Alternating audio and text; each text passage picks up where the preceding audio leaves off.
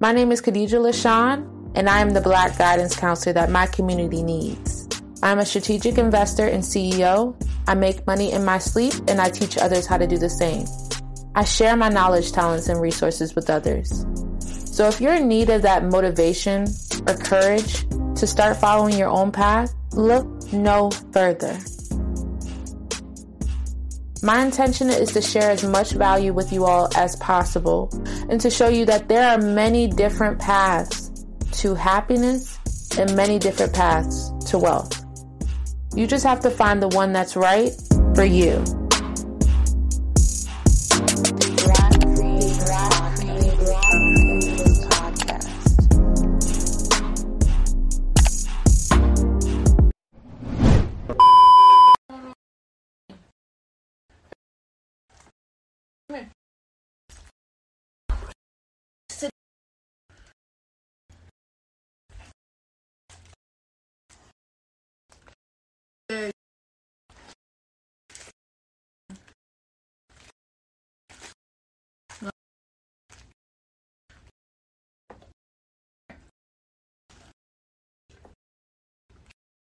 Boy, was that boy?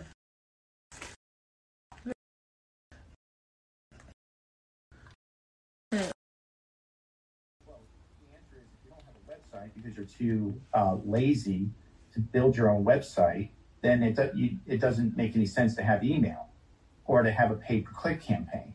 So there were too many hosts, and they deserve what they got, who believe in this fairy tale that Airbnb, because I want to hear somebody black talking. I want to hear somebody black talk about Airbnb.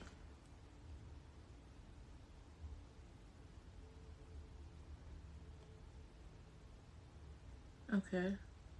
Another thing that I do when I purchase properties, I always make sure, because honestly, it doesn't matter what real estate strategy you do, whether you're buying a whole guy, you're fix and flip, wholesaling, whatever, you make your money when you buy. You have to buy the asset right up front. Yeah. So one thing that I always do is I always make sure that if I'm buying my properties, it has to also cash flow as a traditional rental.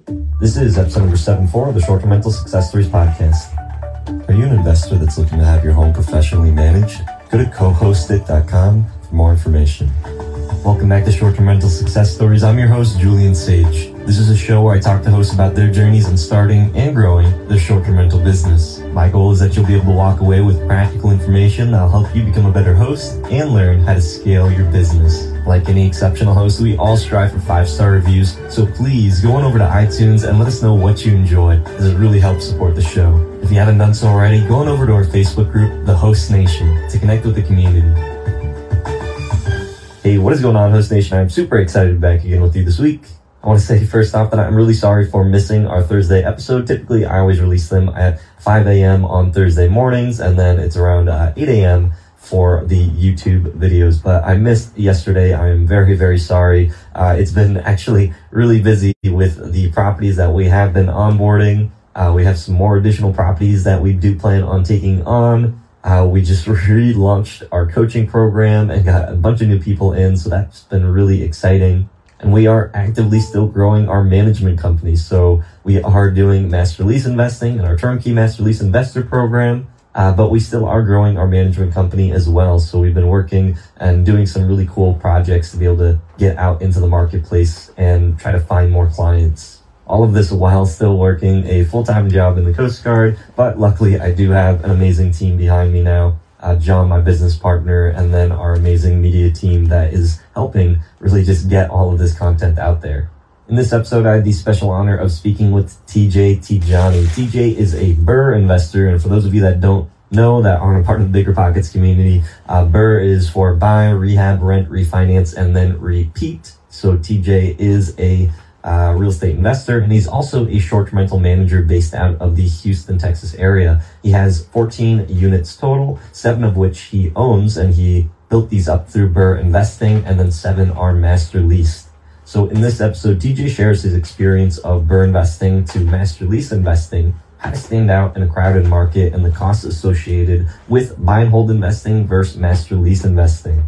still, even to this day, I still get people that say master lease investing is a scam. No one's saying that to me, obviously, but I see in the Facebook groups, because we're always on there, lots of people saying, oh, it's a scam, all these things. Really, though, when you look at master lease investing, it is just another form of being able to acquire properties without having to spend a whole lot of money.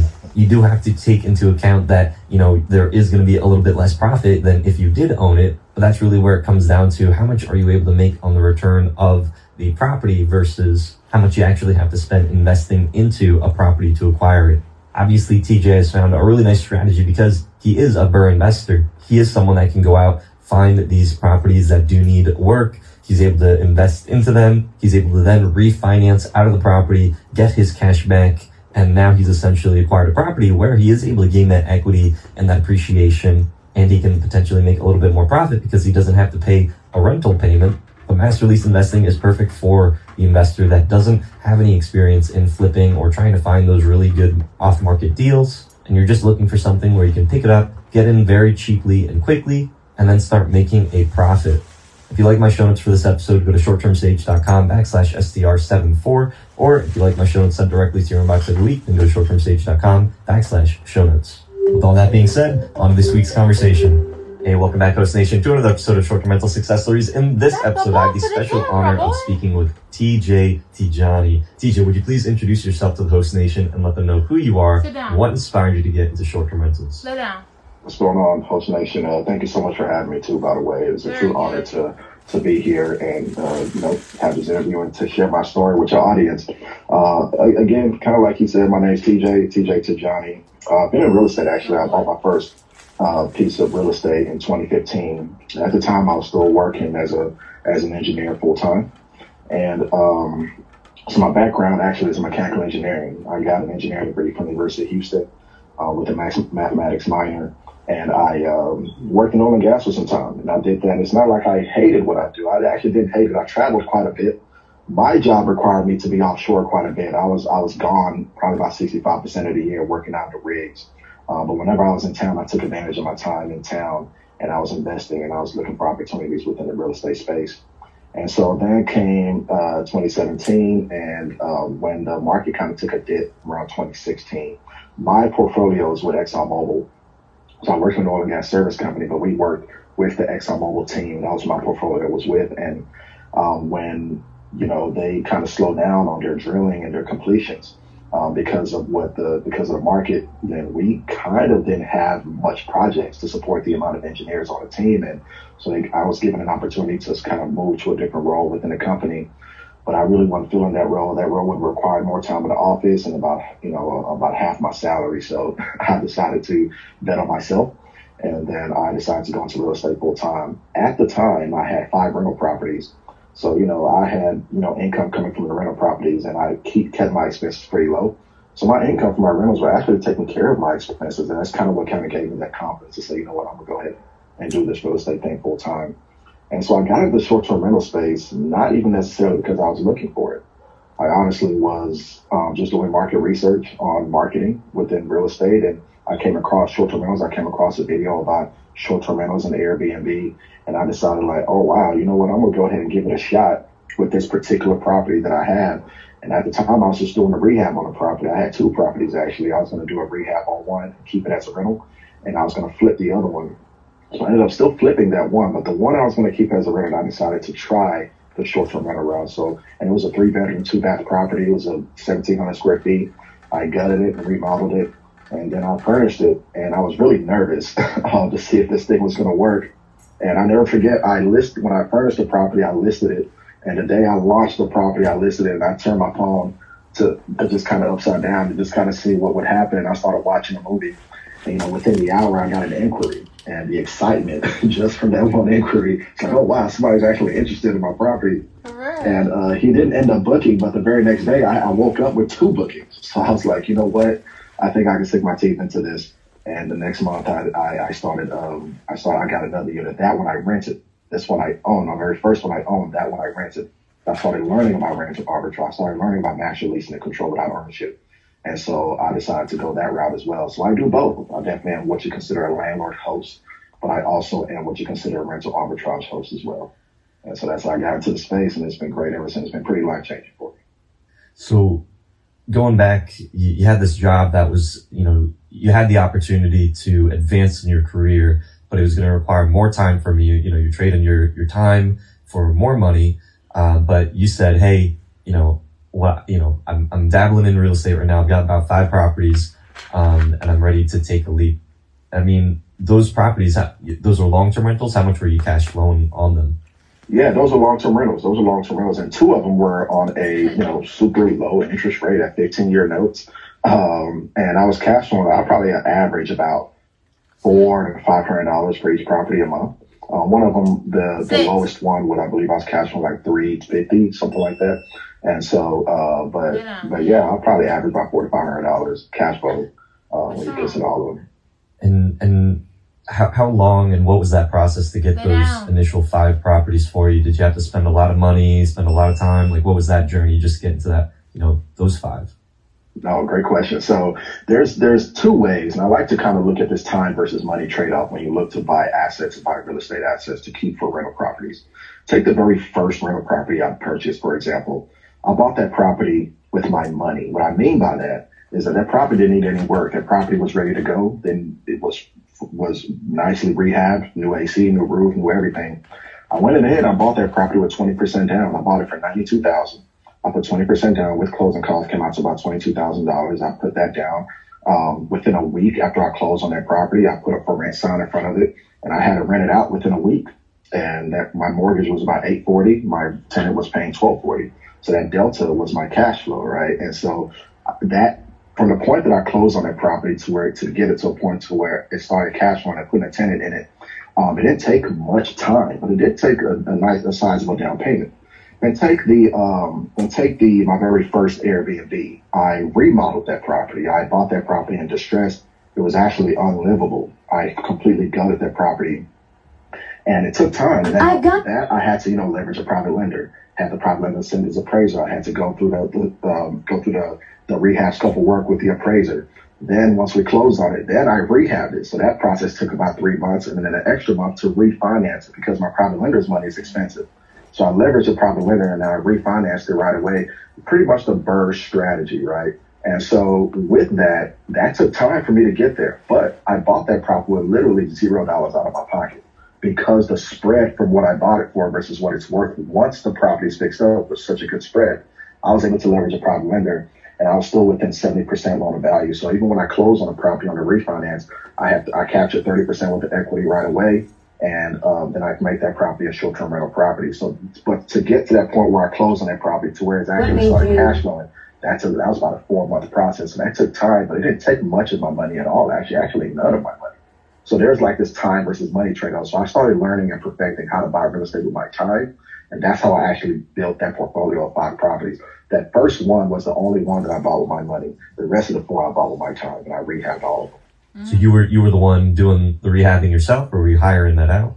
Oh no, I hired it out. We hired a contractor. I think the most I've ever done in a rehab is just swing hammers during demo, just because I like doing that, smashing stuff. So, but outside of that, definitely had contractors for these. And at first, when I first got started, I hired a general contractor, like he had his subs and all that. But now I'm at a point where I've done enough rehabs, and now I actually GC all my stuff. So now I have subs that I use, and I GC all my projects now.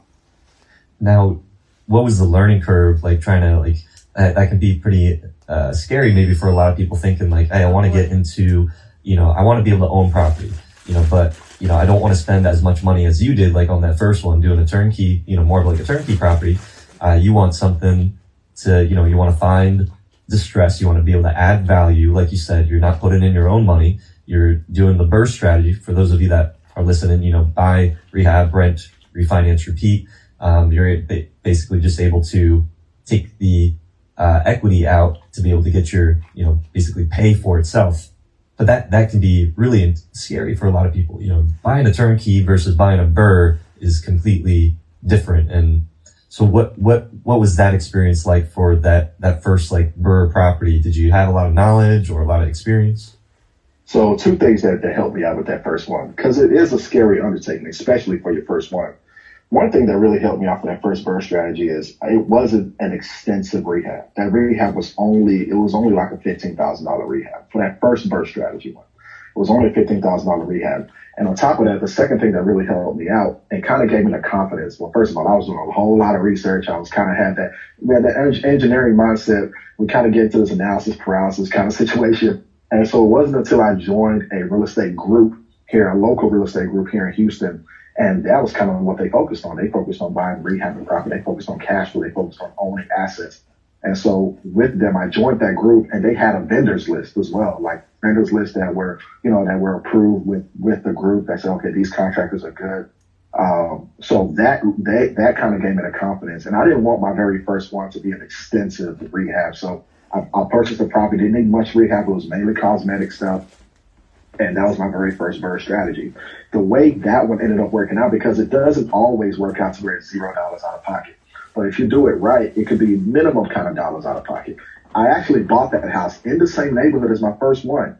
But that first one, I put $22,000 out of pocket. But that second one, I put $5,000 out of pocket because I was able to leverage a private lender and I used a burst strategy on that second one. So what helped me out, what made it not so scary was that, for one, it wasn't an extensive rehab.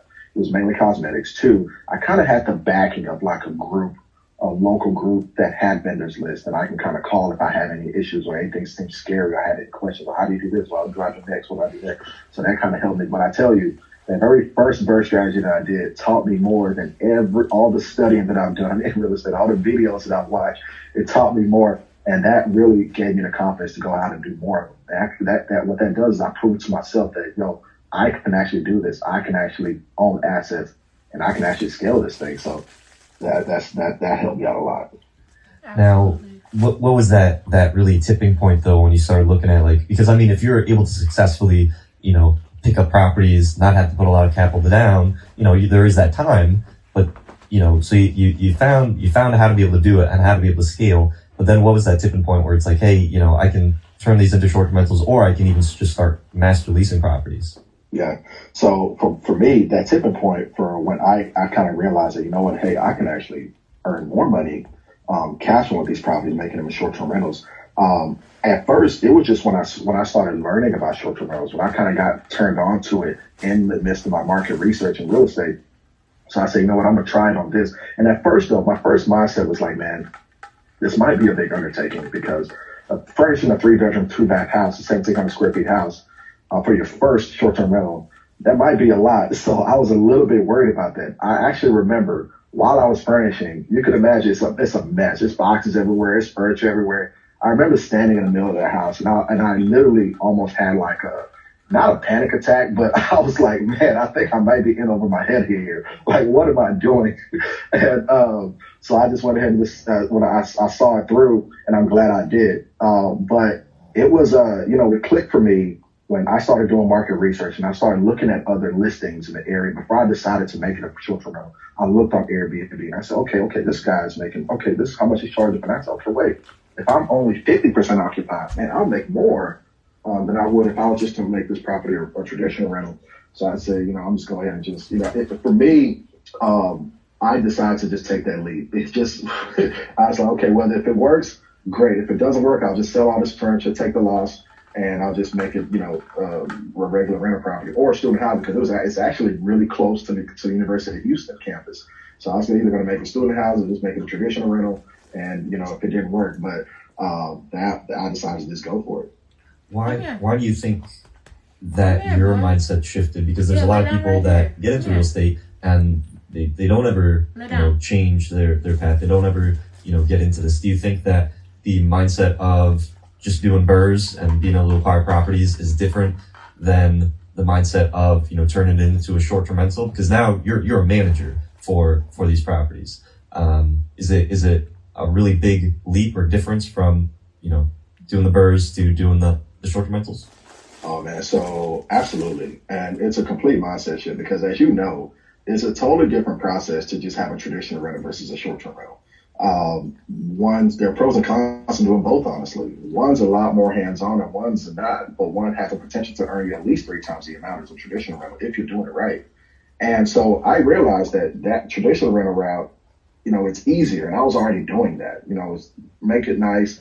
I usually tend to replace everything. If I'm remodeling, if the roof is even skeptical, if it's super old, I'm replacing. If the water heater, I'm replacing. Because at the end of the day, I don't want a call a year later and say, oh, this is broken. So I make sure that I handle things up front. And then it's like almost like set it and forget it, especially if you have a property manager managing it for you. Bring the tenant brings their own furniture, they bring their own. So a lot of times I didn't even put a fridge in there. A lot of times they bring their own refrigerator. And so that's that, right? But then on the short-term rental side, now you're handling a lot of it. You're handling turnovers, you're handling security issues, you're handling furnishings, you're handling cleaners, all that stuff. And so I realized that, you know what, I can earn more money as a short-term rental. So if I can learn how to really automate, if I can learn how to build systems around it to run it, and free up my time, and I can grow this business without necessarily having to scale my time with it, then why don't I do this? And why don't I go this route and stick with this route? And that was kind of the mindset and the tipping point for me when I realized that, you know what, it's a lot more hands-on process doing the short-term rentals. But if I can systematize it, though, if I can add systems and build a team to manage it for me, and still make more money, then I want to do this. And I can get to the cash. Because at the end of the day, for me, it was all about cash flow. I wasn't working a full-time job anymore. I was trying to build something to earn cash for my job. My goal at first was like, I want to start netting.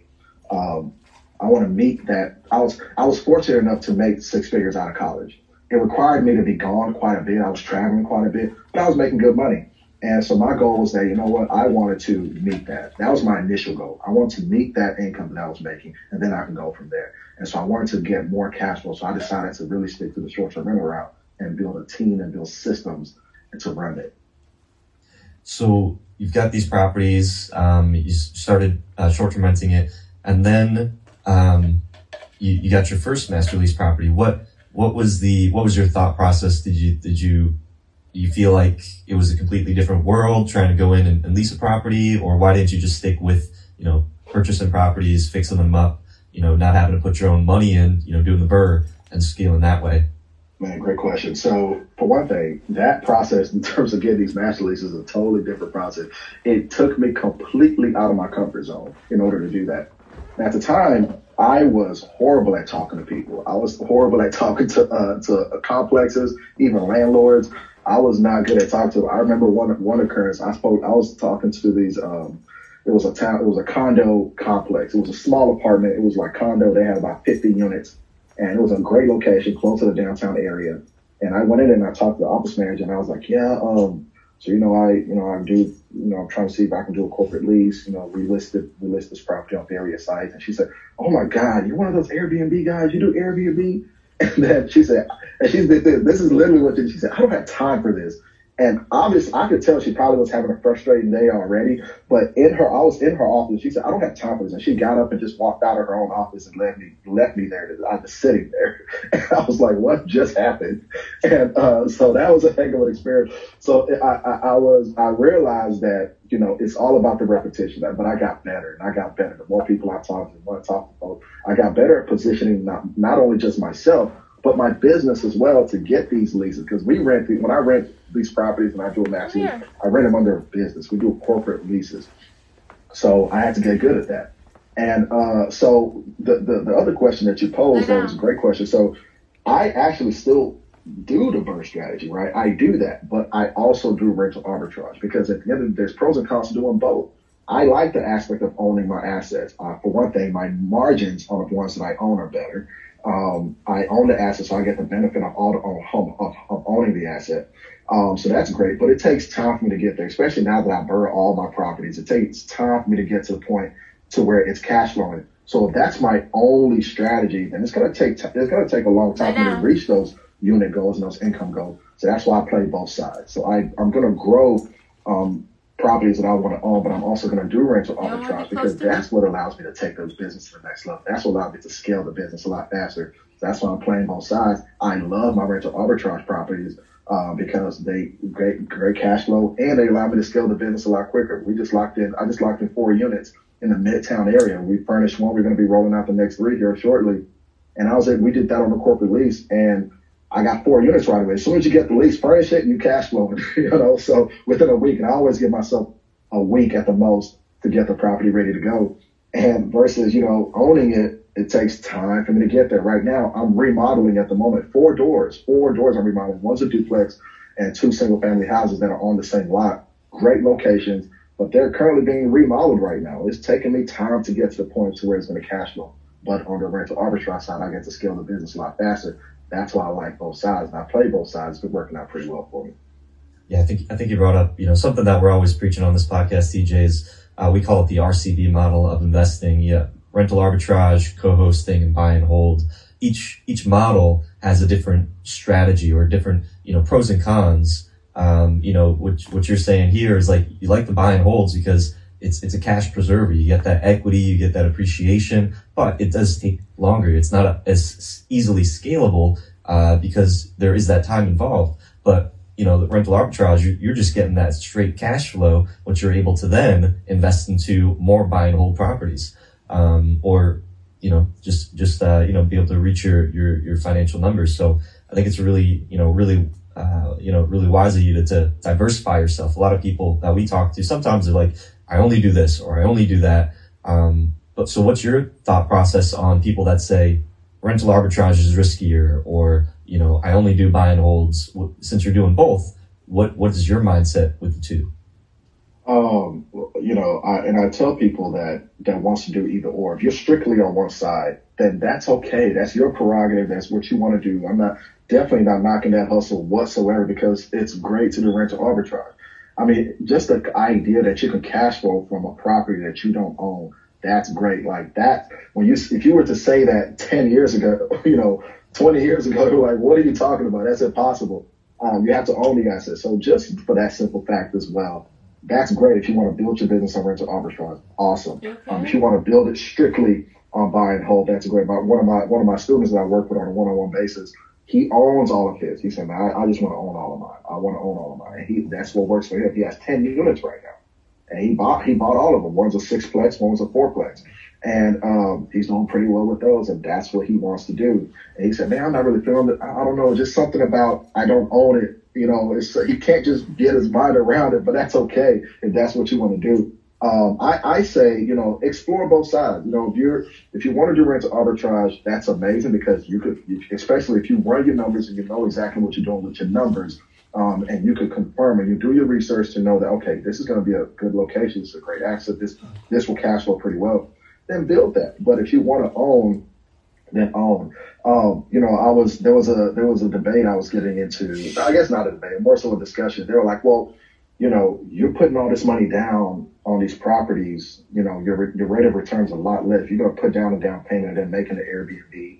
And I'm like, okay, I understand that, but that's not how I buy it. The way I buy them like an investor. I buy them with little to no money out of pocket. So if I can build that, if I can grow something and buy an asset, get instant equity capture, add value to the asset, let it cash flow as a short-term rental with little to no money out of pocket, why won't I just keep doing that? While I'm building my short-term rental arbitrage side as well, why won't I play both sides? So the way I see it, if you know how to do it and you know how to do it the right way, then why not do both sides?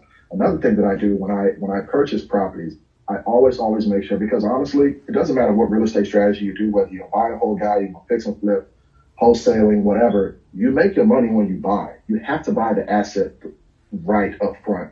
So one thing that I always do is I always make sure that if I'm buying my properties, it has to also cash flow as a traditional rental. It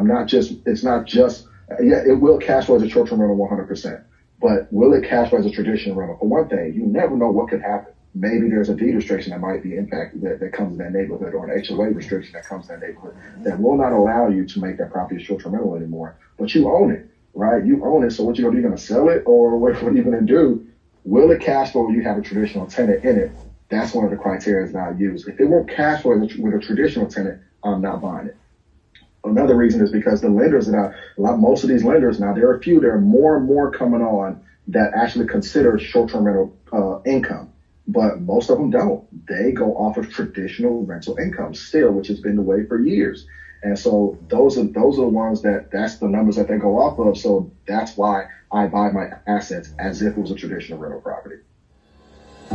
Hey, this is Julian, and I wanted to be able to give you our newest book, Airbnb Secrets Revealed, How to Build a Fortune on Airbnb Without Owning Property. In this book, we talk about the concepts of rental arbitrage investing, as well as co-hosting, and how you can build a business leveraging other people's properties. This book is perfect for the new short-term rental investor, and it's something that I wish that I had when I first started, as it would have saved me a lot of trouble and helped me to understand how to be able to leverage the power of short-term rental investing in your own real estate portfolio. If you'd like to get our newest book completely for free, go to shorttermsage.com/free book.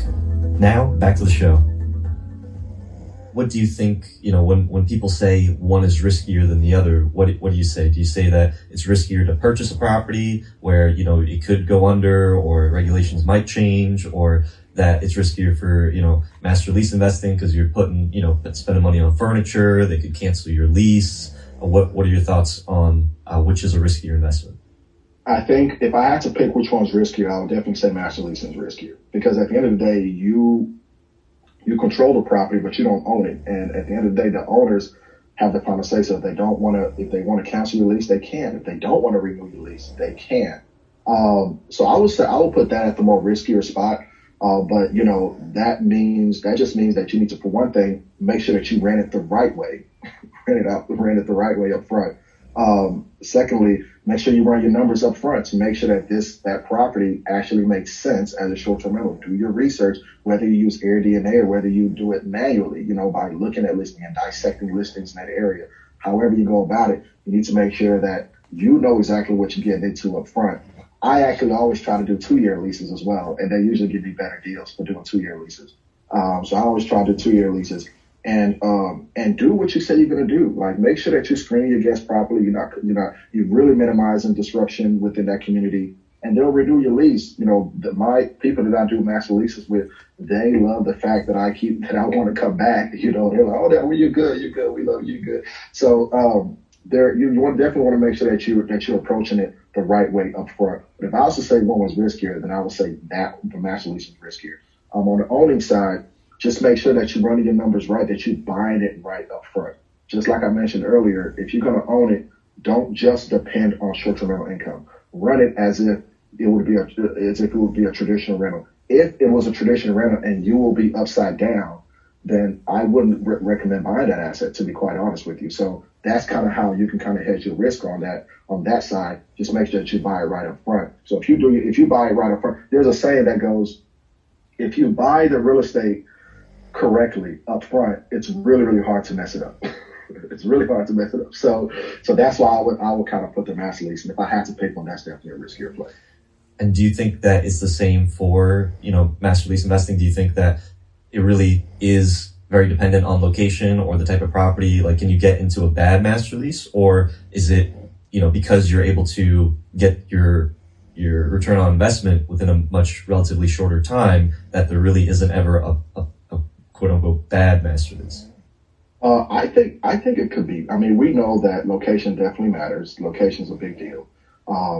This is why you have to do your research. If it is at a location that, that maybe it's not that it won't work, but it's not working as well as you thought it would. Maybe it's not cash flowing as well as you thought it was. And yeah, I mean, that's, it could be risky. It definitely could be, a bad master lease play. Thankfully, I have not got into a bad master lease play because, there's a lot of research that I do going into it. And I'm very, very versed in the Houston market here. Houston is a big city and we're comprised of loops. So I have mastered the numbers within a certain area, within the loop, which is where all of my units are. They're within that area. So I kind of niche down within that area, and it's really, really hard to mess it up when you know and you studied that market for so long. It's kind of hard to mess that up. So I keep my units within that realm. That's why I've gotten offers to a lot of opportunities to delve outside, go outside in different areas. And I always turn them down because this is exactly where I like to niche down on. And these are the numbers that I've mastered. This is where I know works. So it's definitely possible to get into a bad master lease play. It definitely is. But that's why you have to do that research. There are another way to get into a really bad master lease play is if you take down that lease the wrong way. I got a call, man, it's about 8 months ago from now. And, it was a guy, he called me, he said, man, TJ, I should talk to you before I did this Airbnb thing. I was like, wow, what happened? He said, man, he started renting out this apartment complex in downtown Houston, phenomenal location. But he rented it under his name, just like any tenant would. And within a month, they found his listing on Airbnb, and he got into a lot of trouble. Not only did they evict him, even though he was willingly wanting to leave, they put an eviction on him, took him to court, and then he signed a 12-month lease, and all 12 months, they want all the payments of all 12 months paid up front. So he got into trouble for doing that, and he went about it the wrong way. That I would also consider a bad master lease play, because you didn't necessarily go into it the right way, and you took that lease down the wrong way. So there are definitely ways to botch it. There's definitely ways. That's why you got to get educated on knowing how to take these leases down the right way. Yeah, and what you're saying is that this person didn't do the pre-qualification for the property. They didn't see, can I get a corporate lease? Am I allowed? Do I have that corporate lease addendum on there? Am I allowed to market the property? And so he just said, hey, I hear, Sean from Airbnb Automator, I hear TJ, I hear Julian talking about, picking up all these properties. Well, I'm just going to go sign on a property and then I'll turn it into one. But then that's where a lot of those issues come. That's where the trust comes into. That's where people like that first manager that you went to, as they said, oh, you're one of those Airbnb guys. That's what's kind of given the bad rap. Absolutely. 100%. 100%. That's exactly what he did, actually.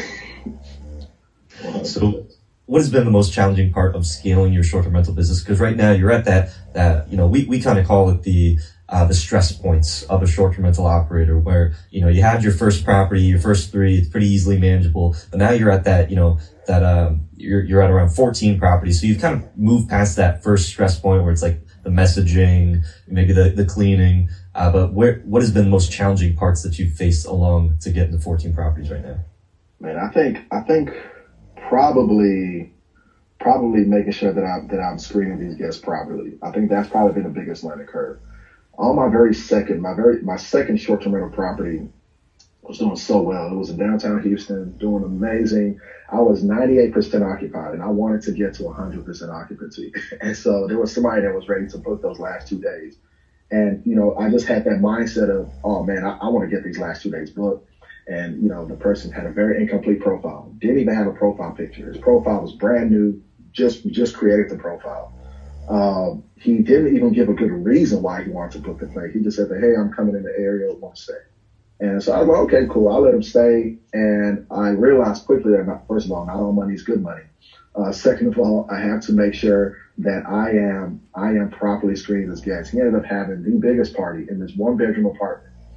And it was like 40 people. And so much so that the concierge at the complex called me and said, hey, TJ, something's going on at your unit, man, at your apartment. So I had to go over there, and the hallway was filled with people. We had other people living in the apartments coming out the door like, what is going on here? And I felt so bad. And so we had to get everybody kicked out, got Airbnb involved. Thankfully, nothing like major was broken. It was just a big mess. But nothing major was broken, thankfully.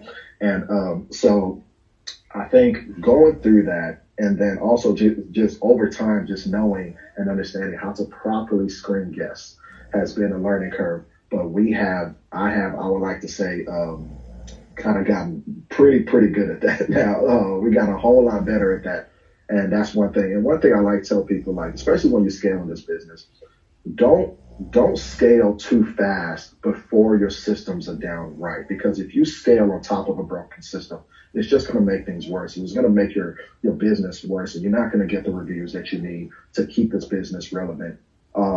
So make sure that your systems are tight and are down packed before you actually look to start scaling this thing to another level. So that's one thing that, I had to make sure that I did it as well.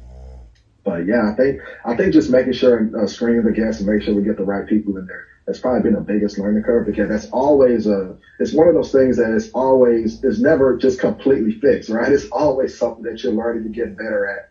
And you're going to be approached with different scenarios. You're going to be, you have to make decisions based on that. So I think that's probably been the biggest learning curve.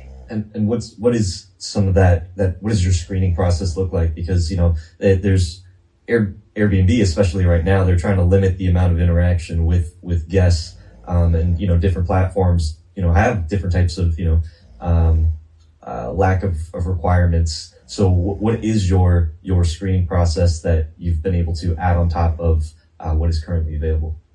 Yeah, so we look at a few things. Like I mentioned earlier, we look at how new the listing was created. We look at if they have a completed profile. Is their profile completed? We look at where they're from, because a lot of times not that we don't accept local guests, but we ask a lot of questions, and we make sure that their local guest is actually here for good intentions, because a lot of local guests, most of the issues that we have are from local guests. And so because they don't want to mess up their house, they just want to rent an Airbnb to go a party or whatever. So we have a pretty, we have a line of questioning when it comes to local guests, but we try not to, kind of outcast everybody, because at the end of the day, Houston's a big city and there's a lot of suburbs, and all of our units are in the city, by downtown, by universities, by midtown, by the medical center. So a lot of times, they might want to stay in an Airbnb because they have a family member or a friend that's getting treatment, so they want to be close to them. Other than that, maybe they want to enjoy a weekend in the downtown area, and they want to stay here. They just want to be close to the downtown area. So we try to make sure that we're accommodating to those folks. For our screening process, we ask questions that make sure that, hey, if you're local, you're not having ill intentions. On top of that, we do have instant booking. We have instant booking off. We do require that you have a full profile, including the government ID. If we have to, I actually haven't had to do this, but I know some people that have really big issues with bad guests and tearing up their places. And I would say one of the things that they look at is they look at self-check-in. Like, they look at these units and say, okay, it's self-check-in. Okay, we're not having to meet with anybody. We can get away with this and that. So I would tell people, man, even though you offer self-check-in, even if it's a self-check-in process, take that self-check-in option off your listing and set it to where, you'll be given keys, or you'll meet up with somebody to give keys or whatnot, because that will deter them, right? That will say, okay, we got to meet with somebody. That'll at least help with people that want to throw a party, go another route, or not pick your unit because they have to meet with somebody, but still have the self-check-in process when you usher guests in.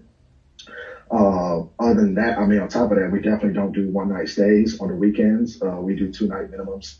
I know some people do one nights, because I know Airbnb likes one nights, but we do one night stays, where we don't do one night stays on the weekends. When I first got started, I was getting a lot of people that just book on a one day on the weekend to throw a party. Once we made it a 2-night minimum on the weekends, that really helped, that killed that. So a lot of those things, all those things we're doing to make sure that we get the right guests in our property, for sure. And how do you handle when someone does cause that party? So, like, you said that there was, the concierge or the person on the front basically called you and said, hey, you got all these people. Is that relationship now with that apartment ruined? Are they going to kick you out? Say, hey, you dropped it, that was your chance, and now we're going to end the lease. How do you handle that type of situation? So, especially I'll give you that situation, for example. I definitely had to go in the next day to go talk to the office. And I just kind of explained to them that, it was that situation wasn't supposed to happen. They did not drop me. They just said, okay, it's fine, because neighbors complained. And before I even got to the neighbors had already complained about it. So I just talked to them, and they helped me curate that relationship. And I ended up still having that unit for I finished off the lease. And so after that lease, I did have to move out of that unit because they went under new management. So that was the only reason. So they switched out the entire staff chain. That's another thing with rental arbitrage you got to be mindful of. The entire staff chain, they say, hey, we are cutting off this much amount of our corporate leases. We're not offering this much corporate leases anymore. So yeah, you'll have to move, whatever. But it's about the relationships. It's about, making sure that you're genuine, that you're communicating with your landlords. And so, just keeping that relationship and keeping that open line of communication definitely helps.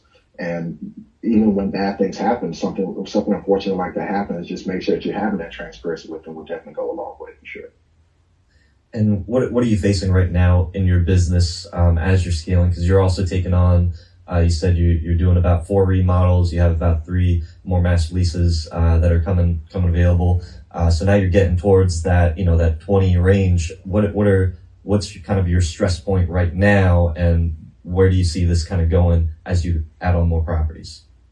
I would say I think the biggest the biggest stress point is probably on the side where I'm remodeling these properties, because there's just so much that goes into that. I recently had to let go of a contractor, and I just brought in another one. And so, unfortunately, when it comes to contractors, by the way, there are more bad ones than good ones. So you really have to find a good one and take care of them and hang on to them. So I think that's probably my biggest stress point. But outside of that, then it's just kind of furnishing these properties and getting it going. But I definitely see, my goal is when I get to a certain amount, when I reach that 25 mark in Houston, that I feel like I've made a good stake here in the city. I'm branching out to another market for me. So I'm still growing this thing. My goal is to grow this thing and really build this business and build it to scale and build it to a bigger company, honestly. And so I see this thing getting big. I see short-term rentals as a great cash flow maker. I see it as something that's here to stay. I see the need for it. People, we're not in the business of just, this is not just a business that we're just doing. I mean, we're serving people. We're providing experiences for a different type of experience for people. So this is definitely something that I see going for the long term. And even now, I'm helping a lot of people do it. And I've done master classes that always sell out when I'm doing. Now I'm helping a lot of people get into the business as well. So it's been good. In Houston, the Texas area, like I hear a lot of people, and there's been a lot of growth in short-term rentals in Texas, Houston, Dallas, all these areas. What do you really think that there is that there really is such a need for more short-term rentals? Or, I mean, is the demand really meeting the supply, or is there oversupply and now the demand is, just kind of tapering off? Like, how do you see that working where, since you started to where it is now? Yeah, I think honestly, first of all, I wholeheartedly believe that there's no shortage of good hosts. For the hosts that are doing it right, for good hosts, I don't believe that there's a shortage for good hosts. I definitely do believe, especially, and it also depends on what kind of property that you have. I do see a different type of demand for my bigger units than my smaller ones. The bigger units tend to attract more. The views on the bigger units are more. So that's why I like my bigger units that sleep 8 or more. So I definitely do believe that the demand will increase, even though if the supply, I do believe that the demand will still increase to match the supply. From what I'm seeing, even like if I get a cancellation right now, like the last cancellation I had was a couple of days ago, within 4 hours it was booked again. You know what I mean? So, I definitely do believe that, because more and more people, I think right now about 30 to 40% of people that book on Airbnb, it's their first time using the platform. That's why I think that if people can actually get to where they're actually doing this hosting thing right, they're providing a great service for people. They're providing, not only a good experience, but a nice unit. They're providing units that meets the needs of these travelers, that people will stick to this platform more. People will stick to the short-term rental economy more. And so that's why I think that there's, if you're a good host out there doing it the right way, you're definitely helping the economy as a whole, and you're bringing more demand into the marketplace. So I definitely see a future in it 100%. Do you think that an investor, because you started off doing the BRRRRs, and probably there's a lot of people that are looking at that as like, this is just a cash cow. Like I'm going to take, I'm just going to get in there so I can make some extra money. Do you think that those people really can get into the world of short-term rentals and, provide a really good experience? Or is it because you're the guy that's going out there, you're managing, you're self-managing, you're furnishing the properties, you're a real estate and hospitality business? Do you think that it's because of that hospitality mindset that you're able to, or do you think that people that are just real estate focused and just trying to squeeze as much money as they can out of a deal are going to be able to really do well or profit? Lay down. Right. I think that if you're just one of those folks who are just like, no, I'm just throwing something out there. I'm trying to squeeze as much capital as I can. I just want to see what this thing's about, whatever the case may be. I think time will tell on your sustainability. I think having that hospitality mindset, and that's the thing. That's one of the things I had to learn, that this is not so much just a real estate business. This is a hospitality, actually more so than a real estate business. And I had to really switch and change my mindset to the hospitality mindset and think about the experience that they would have there. I think keeping that in mind is what's going to help you be sustainable. I believe that if you're just kind of here to just kind of squeeze out as much as you can and not keeping that hospitality mindset in mind, then time will tell and you will eventually realize that, okay, not saying you'll be weeded out, but you'll realize that you will get as much bookings. Your cash flow is decreasing because you're not providing that experience, and your reviews are gonna really speak loud. And then time will tell. Like it will eventually. That's why I do believe that there are no shortage of good hosts. There's room for those who are doing it right. So that's why I believe that having that hospitality mindset is really what's going to birth that sustainability and help you go and stay in this business for the long term, 100%. Do you think that all just comes down to the reviews? So let's say there's an investor that's like, hey, I just want to throw a property out there. I'm gonna, I'll handle the messaging. It'll be okay. And then their reviews start taking a hit. Do you think that only the people that are able to sustain those, 5-star reviews are going to be able to, really keep up in this business? Or do you think that it's okay if, not every review is going to be a 5-star? Not every review is going to be 5-star, and that's understandable. But I think for those who are able to sustain as the most 5-star reviews as you can, those would be the ones that have that sustainability. But it's not just the reviews, right? There are other things, like especially if you're looking to scale this business. If you have one unit, then okay, maybe you can't handle the guest messaging as they come in and whatnot. But if you're looking to handle the guest messaging for all the units that you have, you'll realize that your units will take a hit just in terms of performance goes. That's why you have to add systems so it's not just reviews, it's those who are actually able to implement systems and implement technology and things that'll help you run the business, that'll free up the time that you need to actually focus on other things like what I call income making activities, like picking up more units and things like that. On top of that, like your listing itself, the pecking order, when somebody is looking to book an Airbnb, there's a certain pecking order that goes into that decision factor, right? And then one is the picture. Like people, they fall in love with your pictures first. And so it still surprises me to this day when I look at listings without professional photos. It's still mind-boggling to me to this day. I want to invest that extra $200 or however much it costs to take pictures. Then the next thing is your reviews. Like, yes, the pictures actually has that slight edge over the reviews. And so there's your reviews. And then it's your listing itself, the description of how you lay it out and whatnot. So I think a lot of those things kind of come together to help that sustainability. And so I definitely do believe that, the reviews definitely matter, and that's a huge factor, but it kind of matters on it all kind of comes together. What kind of systems do you have? Are you actually being attentive? Is your response rate high?